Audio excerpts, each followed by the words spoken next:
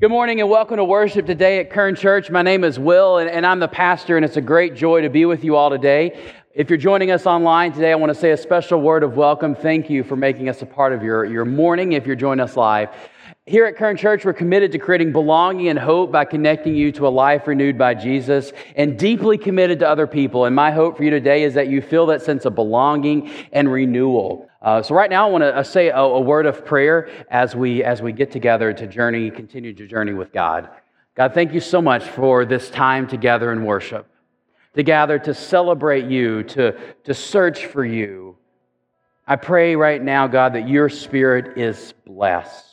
I also pray, O Lord, that you open the hearts of each one who is here this day. May you speak words of life and hope to them through Christ Jesus our Lord. Amen.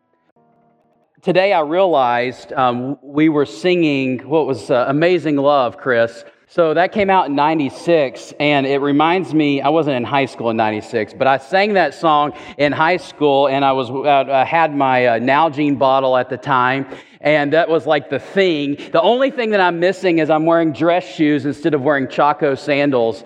And otherwise, I just feel like I'm back at camp or back in high school, which I guess is appropriate because we're continuing our message series about doubt and the kind of like our back-to-school theme of really looking at a syllabus of dealing with doubt. And so we continue to look at that. And like I said earlier, really last week, I was really concerned and doubting if we were going to be able to break beyond the high temperatures. It was so bad, it was raining in my crawl space of my house. Anyways, that's a whole nother thing. You don't want that. It was just like making clouds and condensating and raining. And I'm really glad I walked in there because now I've got a dehumidifier running. Those things are amazing. And it's drier than it's dry now. But I am so thankful because, whether it's having this Nalgene or whether it's thinking about being outdoors, I am so thankful that things have cooled off, and I'm ready to spend time outside, at least this afternoon. My family and I were going to go with some other folks to the park, and I've got the kayak loaded in the back of the truck and a charcoal grill, and so we're ready to go. And it reminds me about how much I love the kind of like fall and getting into cooler temperatures, because I love being in nature. There's something just about being in the forest or spending time outside that it's rejuvenating to the soul. I know that that's true for many of you, because you share about how you get connected to God by being in a stream or by just taking a walk in the woods. And just these times are good for the soul to keep you connected to God's love. But not only that, spending time in nature really reminds me of the vastness of the love of God, of how vast God's love is. And this is especially true at night in the cooler months, where if you get away from the city lights and the light pollution that we have around here, and you get out in the middle of nowhere, which is really somewhere, and you look up at the cool night sky, and you can see stars forever. I can only imagine what the ancients, and not even that long ago, like a couple hundred years ago, and people would have experienced the vastness of the sky before light pollution. And I imagine that it might have been a little scary, because you realize just how vast and how crazy the universe is as you look up and look out, and people realizing their smallness and the vastness of God's creation. And you don't have to even look very far. All you have to do is look around, and you can see the vastness of God's love around you. And I know many of you connect to God this way in nature. The vastness of God's love, of course, is not just seen in nature, but it's also seen in God's unbounding love for humanity. Since the time that God began to create all that is, God shaped human beings out of love. God shaped human beings out of love in God's image. And through all of history, humans have been corrupted by sin, and they have fled God's love. But time and again, God has been the one on pursuit, trying to track us down, trying to share God's love for humanity. In the pursuit of God's love, it's famously captured in one of the most famous and most recognizable verses in the Bible. And if people don't have any kind of knowledge about the Bible or really know anything else, it's likely that they're at least familiar with this verse. And it's John 3:16, and it just is, it's very simple. God so loved the world that He gave His only Son so that everyone who believes in Him won't perish but will have eternal life. God so loved the world. Even before people recognized God's love, even before people knew that God loved them, God loves them.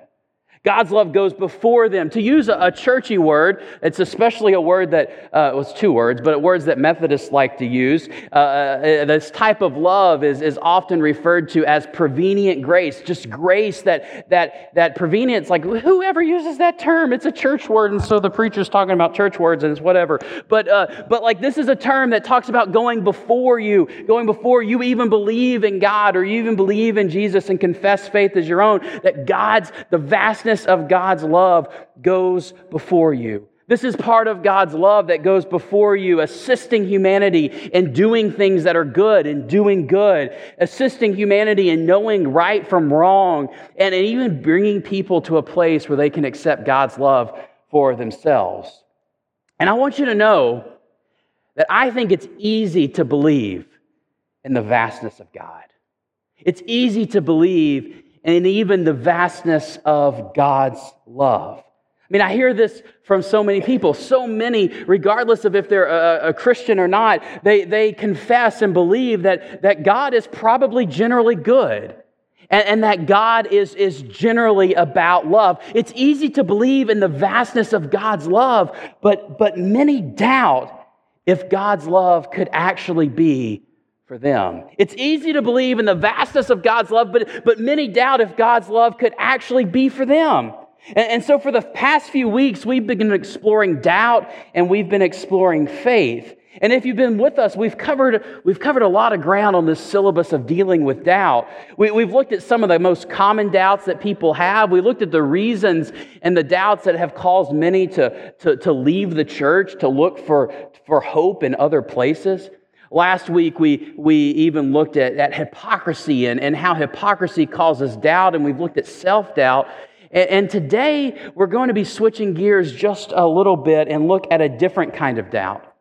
And this isn't a doubt about whether or not God is real or whether or not church is important, but this is a doubt of a different type. This is a doubt that many feel and wonder if God's love could actually be for them. If God could actually love them, that they perhaps may not be worthy enough to be loved by God, and so people are concerned, does God love me? You know, there's a general assumption that God is love, and this is an idea that is found in the Bible, but many doubt if this love has anything really to do with them, has anything specifically to do with them. Does this resonate with you? It's easy to believe in the vastness of God's love, but have you ever wondered, does God really love me? Do you still doubt if God could actually even love you? And sometimes this doubt of if God could love you or love someone, it happens because people find themselves very far away from God, or they assume that they are very far away from God. Someone who is living in the midst of troubles.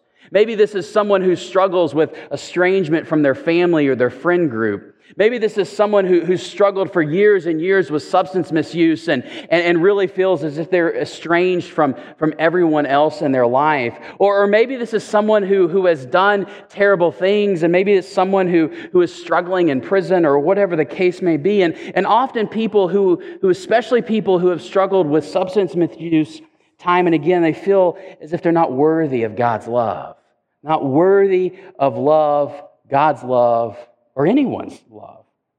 But it doesn't just have to be this. It may not be that you would consider yourself outwardly far from God. It doesn't have to just be someone who is outwardly far from God. Maybe this is someone who thinks that they don't matter enough for Jesus to spend time with them. They don't matter enough. Maybe you feel as if your struggles and what's going on in your life, it's just not big enough for God to take the time. You realize that there are people that got real bad things going on in their life, and you're like, well, God should really spend the time with those folks and helping those folks. And my struggles, they're just kind of my struggles, but they're really insignificant in the scheme of things. Maybe you feel as if you're kind of okay and that God should save energy for those that have a bigger need. And it's not that you don't believe that Jesus loves or that Jesus can save. It's just that you don't want to trouble Him.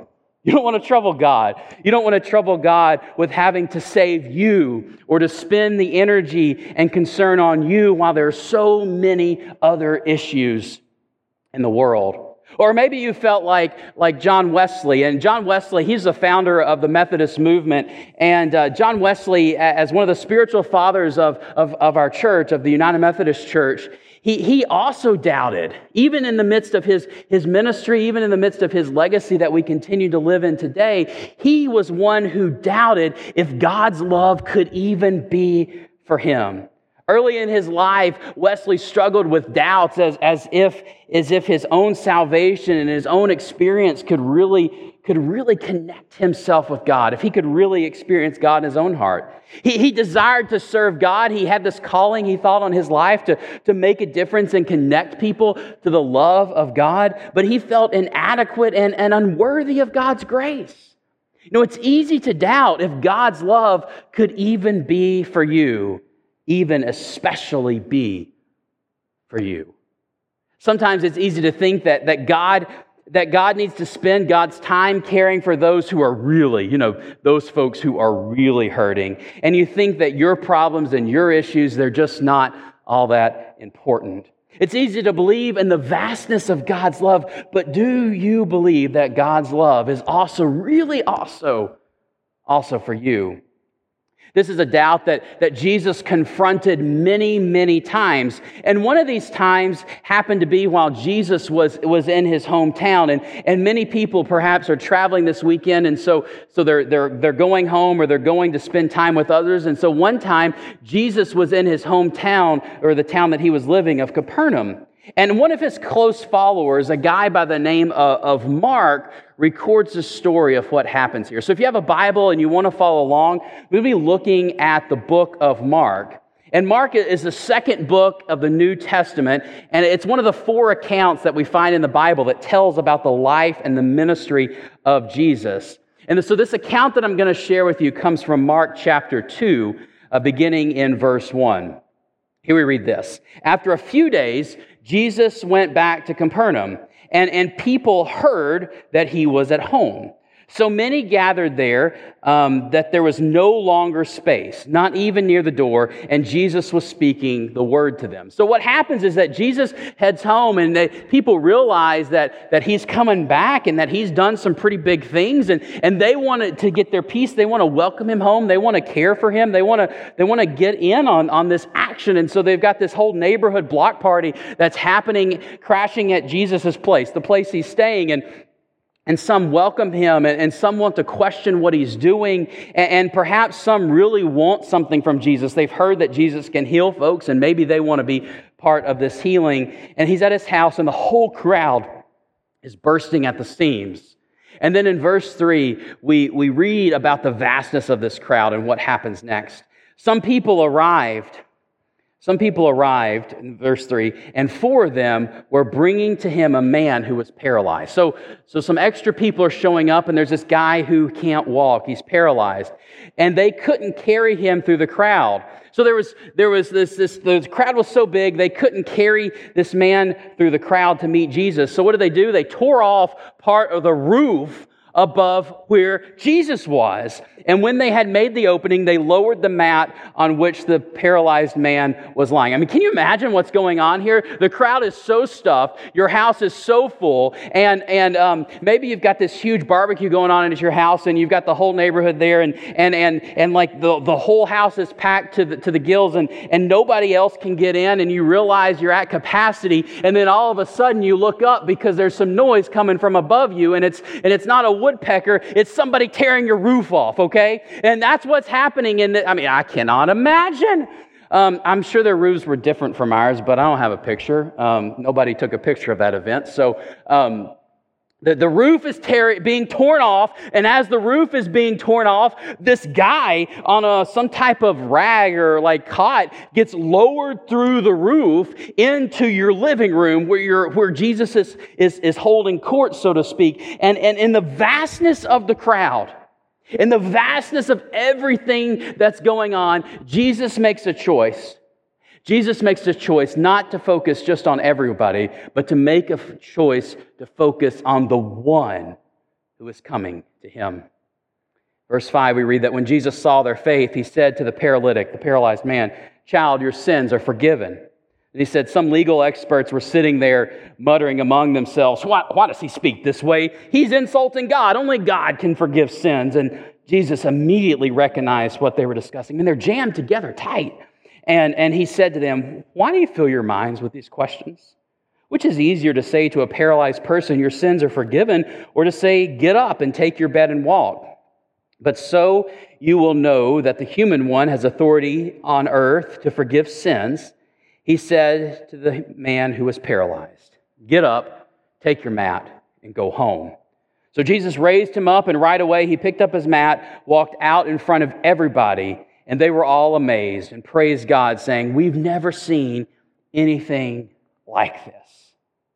As Jesus began to focus on this one, many around him began to question the wisdom of his actions. As he began to focus on this one, many questioned the wisdom of this focus. Through Jesus' action, though, we see that even in the vastness of Jesus' love, there is room for one to come, room for one to be healed, room for one to receive new life. If you notice, Jesus doesn't just focus on the physical needs here. It's obvious that this man is paralyzed. In fact, the whole town probably only knows him as the paralyzed man. Mark refers to him as the paralyzed man or the paralytic. But Jesus doesn't just see him that way. Jesus recognizes who he is. Jesus sees this man for all that he is. This one person. And this is why I think that Jesus speaks the words that he most needs to hear. Your sins are forgiven. Your sins are forgiven. Of course, Jesus can heal him, and Jesus does heal him, and people question, why would Jesus bother with forgiving his sins if he can even do that? Jesus people are confused about what's going on, but Jesus wants to make sure that the man can know and receive his personal place in the love of God.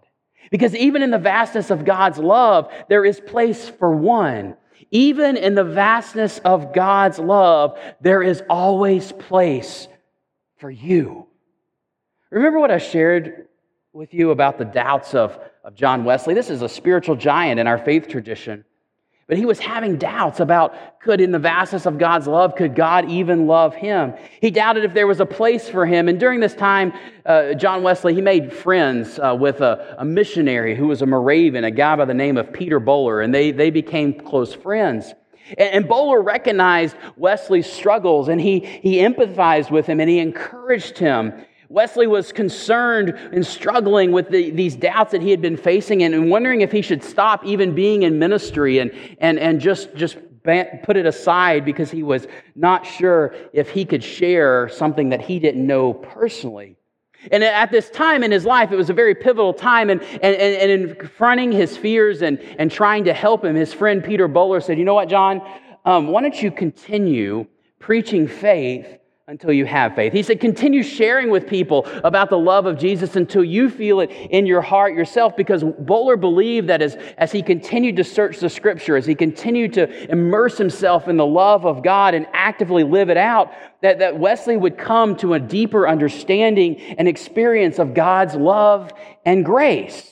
And Wesley took this advice to heart and began focus on and began to focus on preaching and teaching about this message of salvation through faith in Jesus. And he didn't wait until he had absolute certainty in his own heart, but he continued to share. And then over time, his own understanding and his own faith was deepened, and he came to a personal assurance of God's love. A personal assurance of God's love and grace, not just for everyone. He already knew it was for everyone, but he then came to an assurance that it was also for him, personally for him. From this experience, Wesley and Methodists went on to teach that God's grace truly is given and available to every single person. I mean, this is a distinctive Methodist belief because there's some faith traditions that believe that God only chooses some to receive the good news, that God only chooses some to receive God's love. But Methodists recognize that God's love really can be available and is available to all. And so just as the love of Jesus wasn't withheld from the paralytic, it is available to all, and it is available and for you. Even in the vastness of God's love, there is always a place for you. Even when you feel insignificant, there is a place for you. Even when you feel too far from God, there is a place for you. On another occasion, Jesus was teaching, and he said the same thing in a different way. He knew that people would often feel overlooked, and he knew that people would often feel insignificant or unworthy of receiving God's love and forgiveness. So he invited people to consider something as numerous as sparrows. Now, when sparrows fly, they often fly in these massive flocks that you can hardly tell one bird from the next. And I don't know why they do this. Maybe they're trying to look big to predators out there. But these birds, they fly in these huge flocks, and they can sometimes look mesmerizing as they move across the horizon, and you see them there. And Luke, another follower of Jesus, he records what Jesus says about the sparrows. In Luke chapter 12, he says, aren't 5 sparrows, we go back to that picture, 5 of these things, 5 sparrows sold for, there's another one, 5 sparrows sold for 2 small coins. Yet not one of these is overlooked. Not one of these is overlooked. You could probably count them in this picture because it's close enough, but not one of these is overlooked by God. And Jesus goes on to say that even the hairs on your head are all counted. Don't be afraid. You are worth more than many sparrows. Not one of these sparrows is overlooked. And you, my friends, are worth more than many sparrows. Even in the vastness of God's love, there's always a place for you. With this in mind, how can you best accept your place? How can you accept your place in the heart of God, accept the love that God has especially for you? And I think it all begins by reflecting on those moments in your life when you've doubted God's love for you. Acknowledging these doubts and opening yourself up to confessing. And confessing is about dealing with your doubts and your anxieties in an open and an honest way. And confession, it's a means by which you open yourself to receive God's love more fully. There's a transformative power in acknowledging with honesty and openness your fears and shortcomings to God and even to others. When you confess, you open your heart to God. Now, in some religious traditions, it's important not only to confess to God, but to confess to someone else, a respected person, or even to confess to the pastor or the priest. And sometimes this is so important that you're not even supposed to receive communion until you go to confession. Often Protestants, including Methodists, look down on this practice and assume that it's a bad thing. I think some often say, I don't need to confess to someone else. I can confess straight to God. I can pray straight to God because God hears me. And it is true that you can pray directly to God, but there's also power in confessing to someone else. There's also power in bringing someone else into this space where you have hurt and you're not sure. If you think back to the story of the paralyzed man, he didn't come to his own, to Jesus. He needed to be carried by others who were with him. And when you confess to others your doubts and your insecurities and your sins and your hurt, you invite other people to come alongside you and allow them to help carry you to Jesus. And you can do this to them too, because you can build a relationship where you can also help carry them in their time when they need a place before God. Because even in the vastness of God's love, there is a place. There is always a place for you. And you may think, well, there's someone who's more lost than me. There's someone who really needs God more than me. But Jesus said, even the vastness of God's love, there's a place for you. There's a place for you. You don't need to defer to someone else. There is always a place for you. And the first step to take in dealing with these doubts is just simply confessing. Just simply confessing them. So whether you think you're far away from God or whether you think your struggles are too insignificant for God to care about, I want to invite you now into a time of confession. A time to open your heart to God, a time to allow the universal nature of God's love to become in your heart very specifically love for healing and repentance and transformation.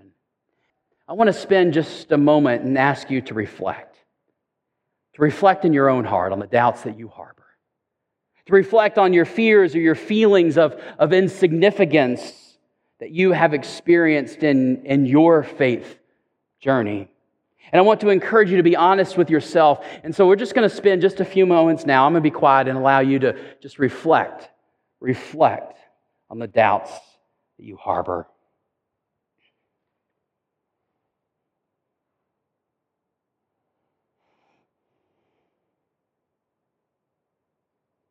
And as you continue to reflect, I want to invite you to confess these to God right where you are. Just have an honest conversation with God. God, I share with you my heart. You know the ways that I struggle. You know the things I put between myself and you. And I just need some guidance and some assurance. So right now I want to ask you just to open your heart and confess these struggles to God.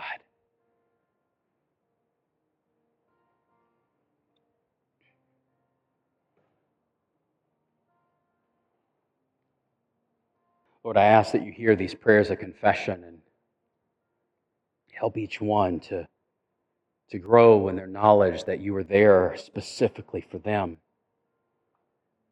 And now I want to invite you all into a time of confessing together. We're going to pray a prayer of confession in unison together.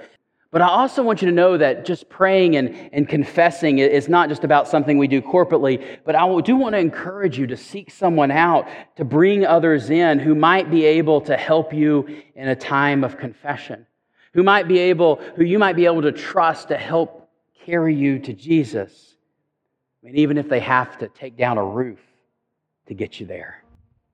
Right now, will you join me in confessing with these words we find on the screen? Lord and Creator of all that is, we come before you in the vastness of your love to confess our doubts, misgivings, and sin. Sometimes we think better of ourselves than we ought. Other times we imagine our insignificance is worthy of love. Both of these keep us from you. Forgive us, Lord, for not fully embracing the truth that your love is for all of us and each of us. Here we stand in need of your grace and assurance. Help us to find solace in your presence, to release our doubts, and to accept the depth of your forgiveness. Amen. I pray that God hears this confession and assures in your heart that you have forgiveness. And so as we come to a time of the culmination of our time together, I want to remind you that even in the vastness of God's love, there is always a place for you. There's always a place for you. And now we're going to move into a time of communion. And Holy Communion it's a meal of sharing around bread and a cup, but it's also a time where you can receive in a real and tangible expression of God's love meant directly for you and for us. So before you now, it's an invitation to partake in a tangible expression of God's love, a love that goes beyond your doubts and your shortcomings, a love that offers forgiveness, healing, and renewal. And so I give God thanks that God meets us here in this space around a shared table of a cup and of bread. And the story that Jesus is told about Jesus is that he met with his followers in a room together before he was going to give his life for you, for us, but not just for us, but for you. And so he shared a meal with his followers, and he took a loaf of bread. He said, "This is my body, which is given for you. Eat this in remembrance of me." And with these words, he asked God to bless it. And then he took the cup and said, "This is the blood of the new covenant poured out for you and for many for the forgiveness of sins. Drink this as often as you do in remembrance of me." And so from that time forward, when God's people have gotten together to wonder, does God really love me? To share their doubts and to confess their sins, they've done so around a table of grace, inviting the Holy Spirit to fill us and to fill this meal. So I invite you now to pray with me once more. Almighty God, send forth the resurrection power of your Holy Spirit to make this meal be for us the body and blood of Christ, that we may be for the world the body of Christ, redeemed by your blood. Make us one with you and one in ministry to all the world until Christ comes in final victory and we feast with you at the heavenly banquet. All honor and glory is yours, Almighty Father, now and forever. Amen. God, you are our living hope, and you are our hope, not just for us collectively, but for each one personally. And so I pray that each one receives in their heart this hope and this love that you have for them. I give this all to you in the name of Jesus. Amen. Go with the love of God this day and evermore. Amen. Thanks for listening. If you want to reach out to Kern Memorial United Methodist Church or see entire services, you can visit our YouTube channel, Kern Memorial United Methodist Church, and remember to like and subscribe for updates. You can also visit us on our Facebook page at Kern Memorial United Methodist Church. Thanks and have a blessed day.